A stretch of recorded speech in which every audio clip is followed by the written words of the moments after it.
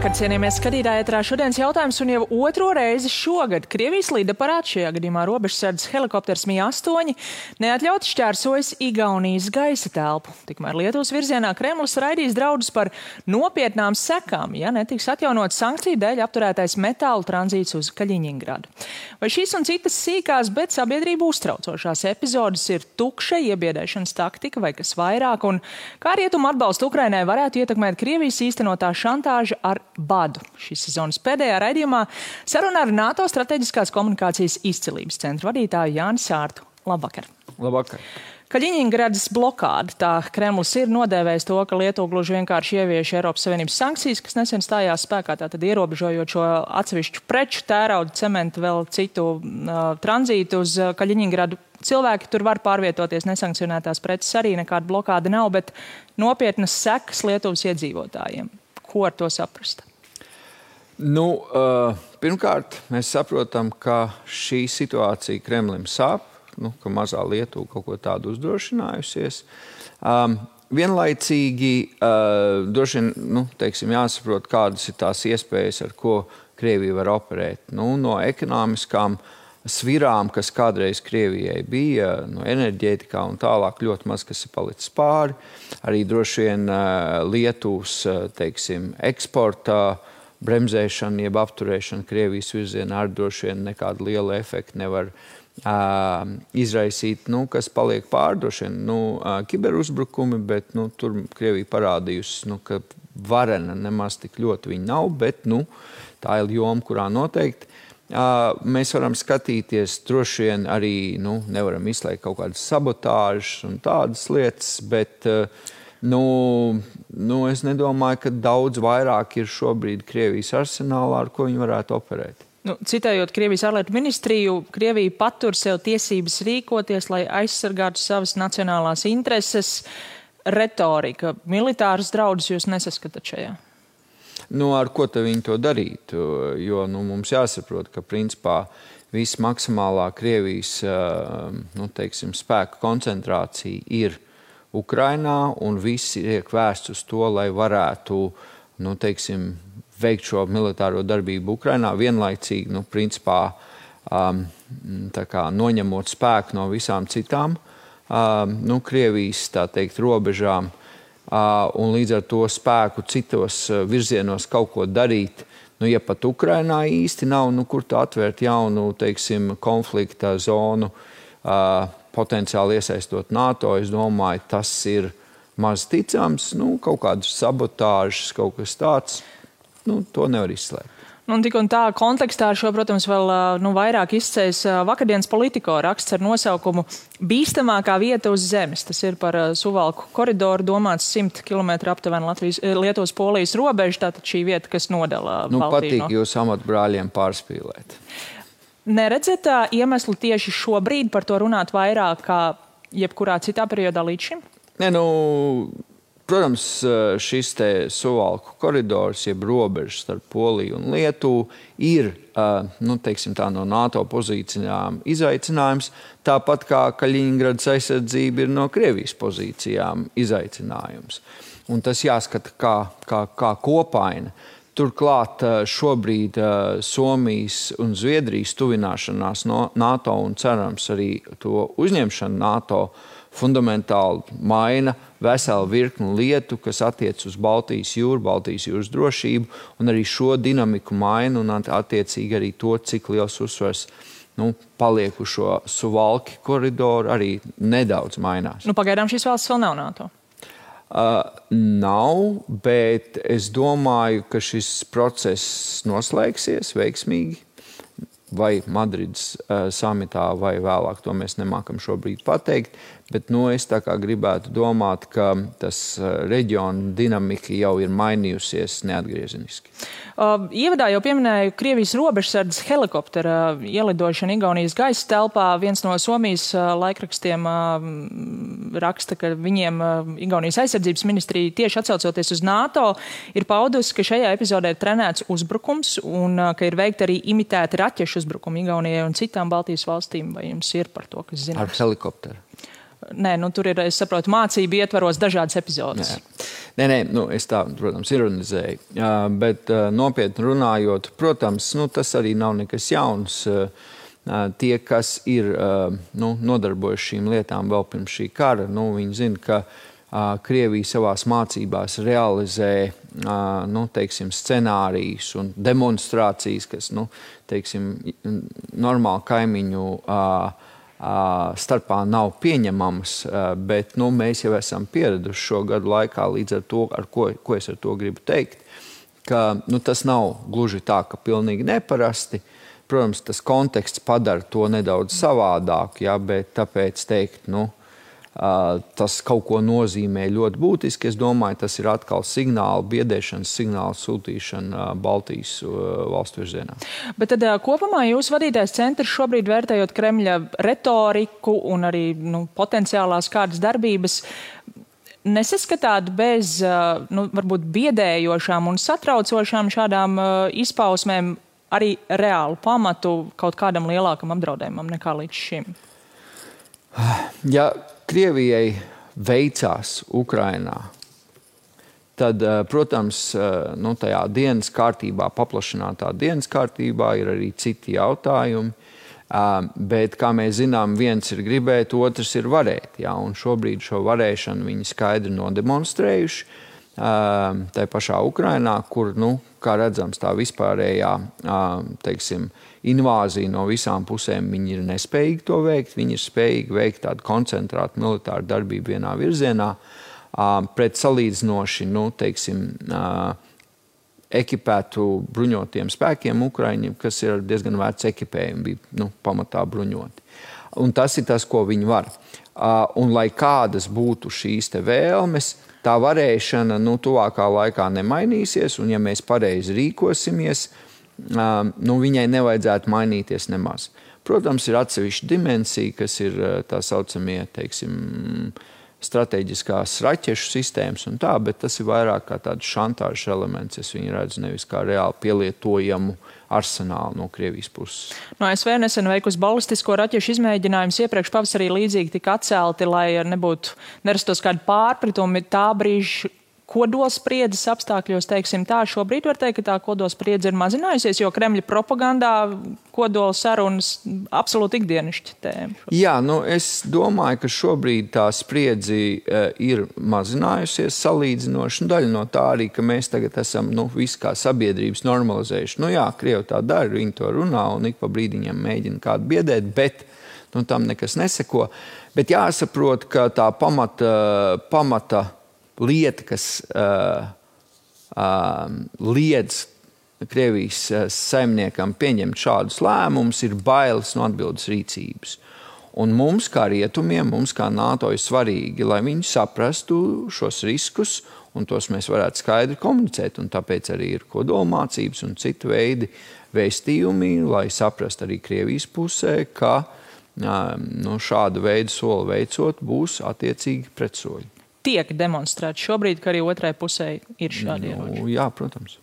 Vēl kāds izteikums, kas gan nav tikai retorika, viena no galvenajām Kremļa propagandistēm Margarita Simonjana Pēterburgas šajā ekonomikas formā, kas jau izcēlēs ar vairākām epizodēm, pauda, ka visas cerības ir uz badu. Citējot viņu, sāksies bads, sankcijas atcels, ar mums atkal draudzēsies, jo sapratīs, ka nedraudzēties nevar.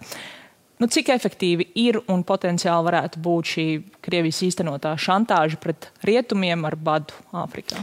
Pirmkārt, tas parāda to alternatīvo pasauli, kādā šie Krievijas propagandisti dzīvo, ka šāda veida frāzes šķiet normāli pateikt un tā kā nebrīnīties, ka cilvēki skatās pēc tam jocīgi. Bet pamatā es redzu, tur ir vairāk pakāpju stratēģija. Viena stratēģija ir maksimāli izmantot inflācijas kāpumu Eiropā, lai šo izmantotu kā spiedienu uz lēmumu pieņēmējiem caur cilvēkiem par to, ka beidzot sankcijas un atbalstu Ukrainai šis varētu izbeigties. Un otra stratēģija savukārt ir spiest uz šo te graudu trūkumu, lai radītu šos te bada riskus tuvajos austrumos, Ziemeļāfrikā, virknē citu vietu, kas uzreiz, protams, rada spiedienu uz Eiropu potenciāls bēgļu, teiksim, problēmas, un tādā veidā radīt to papildus efektu un, droši vien caur šo te mazinātu gan atbalstu Ukrainai, gan arī radīt kā spiedienu Zelenskim iet pie sarunu galda uz Krievijai izdevīgiem nosacījumiem. Bet jūs šobrīd redzat potenciālu, ka Krievija varētu kaut ko panākt ar šo savu kārti? Teiksim tā, protams, riski tur ir. Mēs arī redzam šeit Latvijas sabiedrībā tā inflācijas tematika ir sarežģīta, un mēs esam tepat pie robežām. Mēs labi saprotam, kāpēc mēs to maksājam. Protams, šī diskusija ir sarežģītāka tur, kur varbūt sabiedrība mazāk sako līdz Ukrainas un nejūtas tik ļoti apdraudēta. Un, protams, šī te, teiksim tā, Āfrikas to austrumu problemātika arī, tam ir, šīm abām lietām, protams, ir potenciāls noteikti. Šī pēdējā minētā jūsu problēma, cik spiedoši tā ir tādā ziņā, ka vai tur, līdzīgi kā mēs daļai to tomēr esam redzējuši arī Ukrainā, rietumi var nosodīt, iesaistīties risināšanā, kaut kā palīdzēt, bet atļauties nenovērst šo potenciālo badu, vai tur ir jāpanāk risinājums par jebkādu cenu? Es domāju, saistībā ar šo te graudu trūkumu tur gala beigās būs jāpanāk risinājums. Jā. Tur jautājums ir, kādi no tiem risinājumiem būs funkcionēt spējīgi, bet es domāju, tas var nonākt pie situācijas, kur tiešām tas ir ārkārtīgi spiedošs. Jo tāpat kā ir briesmīgi skatīties, kā bērni mirst no lodēm un bumbām, bērnu miršana no bada arī nav nekas tāds, ko mums patiks skatīties. Bet, ņemot vērā, ka ostu atbloķēšana tas nav tikai Krievijas jautājums, tas ir arī Ukrainas jautājums, atmīnēta osta, tās ir neaizsargātas ostas pilsētas. Jūs redzat risinājumus kādus citus izņemot tiešām lēna izvešanu pa savu zemi? Potenciāli ir, tur ir daudzi riski un jautājumi, bet, protams, ka potenciāls ir.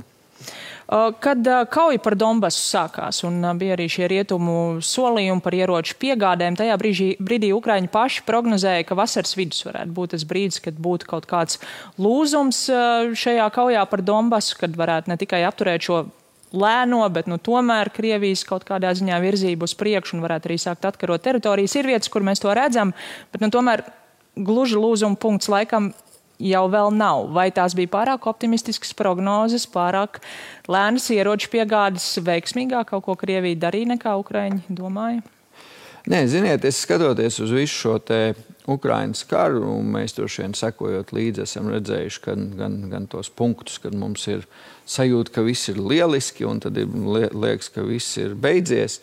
Un mans secinājums ir, nekad nav tik labi, kā mums šķiet, un nekad nav tik slikti, kā mums šķiet. Ja? Un šajā gadījumā tās emocijas šauj pār tam racionālām tām robežām. Un tas, kas, protams, ierobežo jau sarežģītāku sistēmu, jo grūtāk ir piegādāt, jo grūtāk ir apmācīt. Sistēma, lai varētu izmantot, viņai vienmēr vajag apgādes ķēdi līdzi, kas spēj viņu turpināt uzturēt funkcionāli, pārvietot un tā tālāk. Tiem, komandieriem, kas izmanto, jāsaprot, kā tas ir. Normālā militārā parastā miera situācijā tas prasa gadu, lai šo integrētu. Šis jau ir saspiests termiņš. Protams, ka Ukraiņi ir mēģinājuši uzturēt morālu, un tas liela daļa no tiem paziņojumiem, kā atcerēsimies, bija tūlīt pēc tam, kad Krievija tika izsista no Krievijas apkārtnes, bija zināmā mērā eiforija, bet notiek tas, kas, manuprāt, bija ļoti paredzams, ka šajā dienvidu austrumu frontē pie stepēm, tās geogrāfiskās vides, tas ir daudz, teiksim, tāds lēnāks, smagāks, ar ārkārtīgi piesātinātu uguni karš. Bet tādos apstākļos, kā jūs tikko raksturojāt, ar tādu piegāžu apmācību tempu, kā mēs redzam šobrīd, Ukraina var kādā brīdī uzvarēt šo karu? Šeit ir viena nianse. Principā pirmo fāzi Ukraina cīnījās ar veciem padomju ieročiem, varbūt daži bija nedaudz apdeitoti. Tagad mēs redzam principā kara laikā Ukraina pāriet uz NATO standartu. Jā. Un tas ir fundamentāli atšķirība, jo, kā atcerēsimies, sākumā bija ilga meklēšana, kur dabūt to veco standartu, ko viņiem var iedot, lai viņi uzreiz var izmantot. Tagad pāriet uz jauno, tas prasa laiku, tas prasa apmācību, bet tad, kad pāriet būs uz šīm jaunajām sistēmām, apgāde, pārapgāde, vesela virkni citas lietas būs daudz vienkāršākas. Tā kā, šis bija tāds savā ziņā neizbēgams lēmums, bet viņš maksā laiku. Kad būs vasaras vidū, laikam nē? Nē, es teiksim tā, tur arī jārēķinās, ka abi karaspēki ir ārkārtīgi noguruši, jo, principā tā rotācijas tempi, kas ir normāli, netiek uzturēti. Līdz ar to, es domāju, bīdīšanās, stumdīšanās būs vēl kādu laiku, bet vienā mirklī es domāju, ka tas rietumu ieroču distances pārsvars dot rezultātus. Vai mums ir vispār kaut kas zināms, kas notiek tajās, mēs sakam, uz laiku okupētajās, bet tie jau ir mēneši šajās Krievijas uz laiku okupētajās Ukrainas teritorijās, nāk tādas informācijas druskas par to, kas notiek ar cilvēkiem, kas nesadarbojas, ka tiek mākslīgi imitētas rindas uz pieteikšanos pēc pilsonības, ietekmēts izglītības saturs. Vai mēs zinām, kas ar šiem tur vēl palikušiem Ukraiņiem tur notiek? Tas, kas notiek okupētās teritorijās, kur totalitārs režīms būtībā okupē demokrātiskas valsts teritoriju. Mēs paši savā vēsturē zinām, kas notiek tādā vietā, un es domāju, mēs arī varam redzēt no tām druskām, ko mēs redzam atklātos avotos, ka līdzīgas lietas notiek, un mirklī, kad šīs teritorijas tiks atbrīvotas, protams, mēs redzēsim arī gan kara noziegums, kaut gan šobrīd, protams, tas arī viena no druskām, ko mēs redzam, ir, ka tie kara noziegumi tiek apzināti slēpti, un tās pēdas tiek mēģināts slēpt un aizslaucīt. Bet, protams, tur tā aina būs noteikti šausminoša. Kad mēs kaut ko dzirdēsim par sagūstītiem Azov aizstāvjiem? Manuprāt, šobrīd šo Krievija izmanto kā kārti savā labā, kuru rēķina kādā veidā kā trumpi, kuru vislabāk izmantot kaut kādā mirklī, iespējams, kad tuvojās sarunas, bet acīm redzam, viņi to joprojām tur sev azotē. Noslēgumā nedēļa palikusi līdz Madrides samitam, arī Baltijas valstīm lielas cerības attiecībā uz to. Šobrīd pēc tās retorikas ir nojaušams, ka spēku papildinājumi būs, drīzāk rotācijas kārtībā, ne tāda pastāvīgā klātbūtne, vismaz tādā mērā, kā mēs cerējām. Vai jūs redzat, ka ar to, ko šis reģions potenciāli varētu saņemt, ir pietiekami? Ir svarīgi ne tikai tas, kas tiek pateikts, bet arī kas tiek darīts. Un es domāju, šobrīd tas fokus ir, lai ne tikai tiek skaisti vārdi pateikti, bet arī tas, kas tiek pateikts, varētu būt pilnībā izdarīts. Protams, ir grūti šobrīd no Baltijas pozīcijām skatoties, jo viens ir atbalstīt vārdos, otrs ir tiešām dot tos karaspēkus, dot ekipējumu, tas nozīmē izmaksas, visu, kas ar to saistīts, un kādam no sava budžeta tas šajos laikos ir jānosedz. Tas ir sarežģītas sarunas, un tāpēc, es domāju, viņas ies līdz pat pašam samitam. Gaidīsim iznākumu. Paldies jums šovakar par sarunu un atsaucību visas sezonas garumā. Paldies arī jums, skatītāji, par uzmanību šovakar, un visas šodienas jautājumi otrās sezonas garumā ar šo arī tā beidzas, lai jums skaista un labām emocijām pilna vasara. Vienlaikus neaizmirstot, katra mūsu palīdzība vēl joprojām ir ļoti, ļoti nepieciešama Ukraiņiem, kuri būtu gatavi atdot visu un patiesībā jau ikdienu atdod visu, lai vienīgie dārdi, kas šovasar nāks no debesīm, būtu pērkoni radīti, kā tas ir pie mums.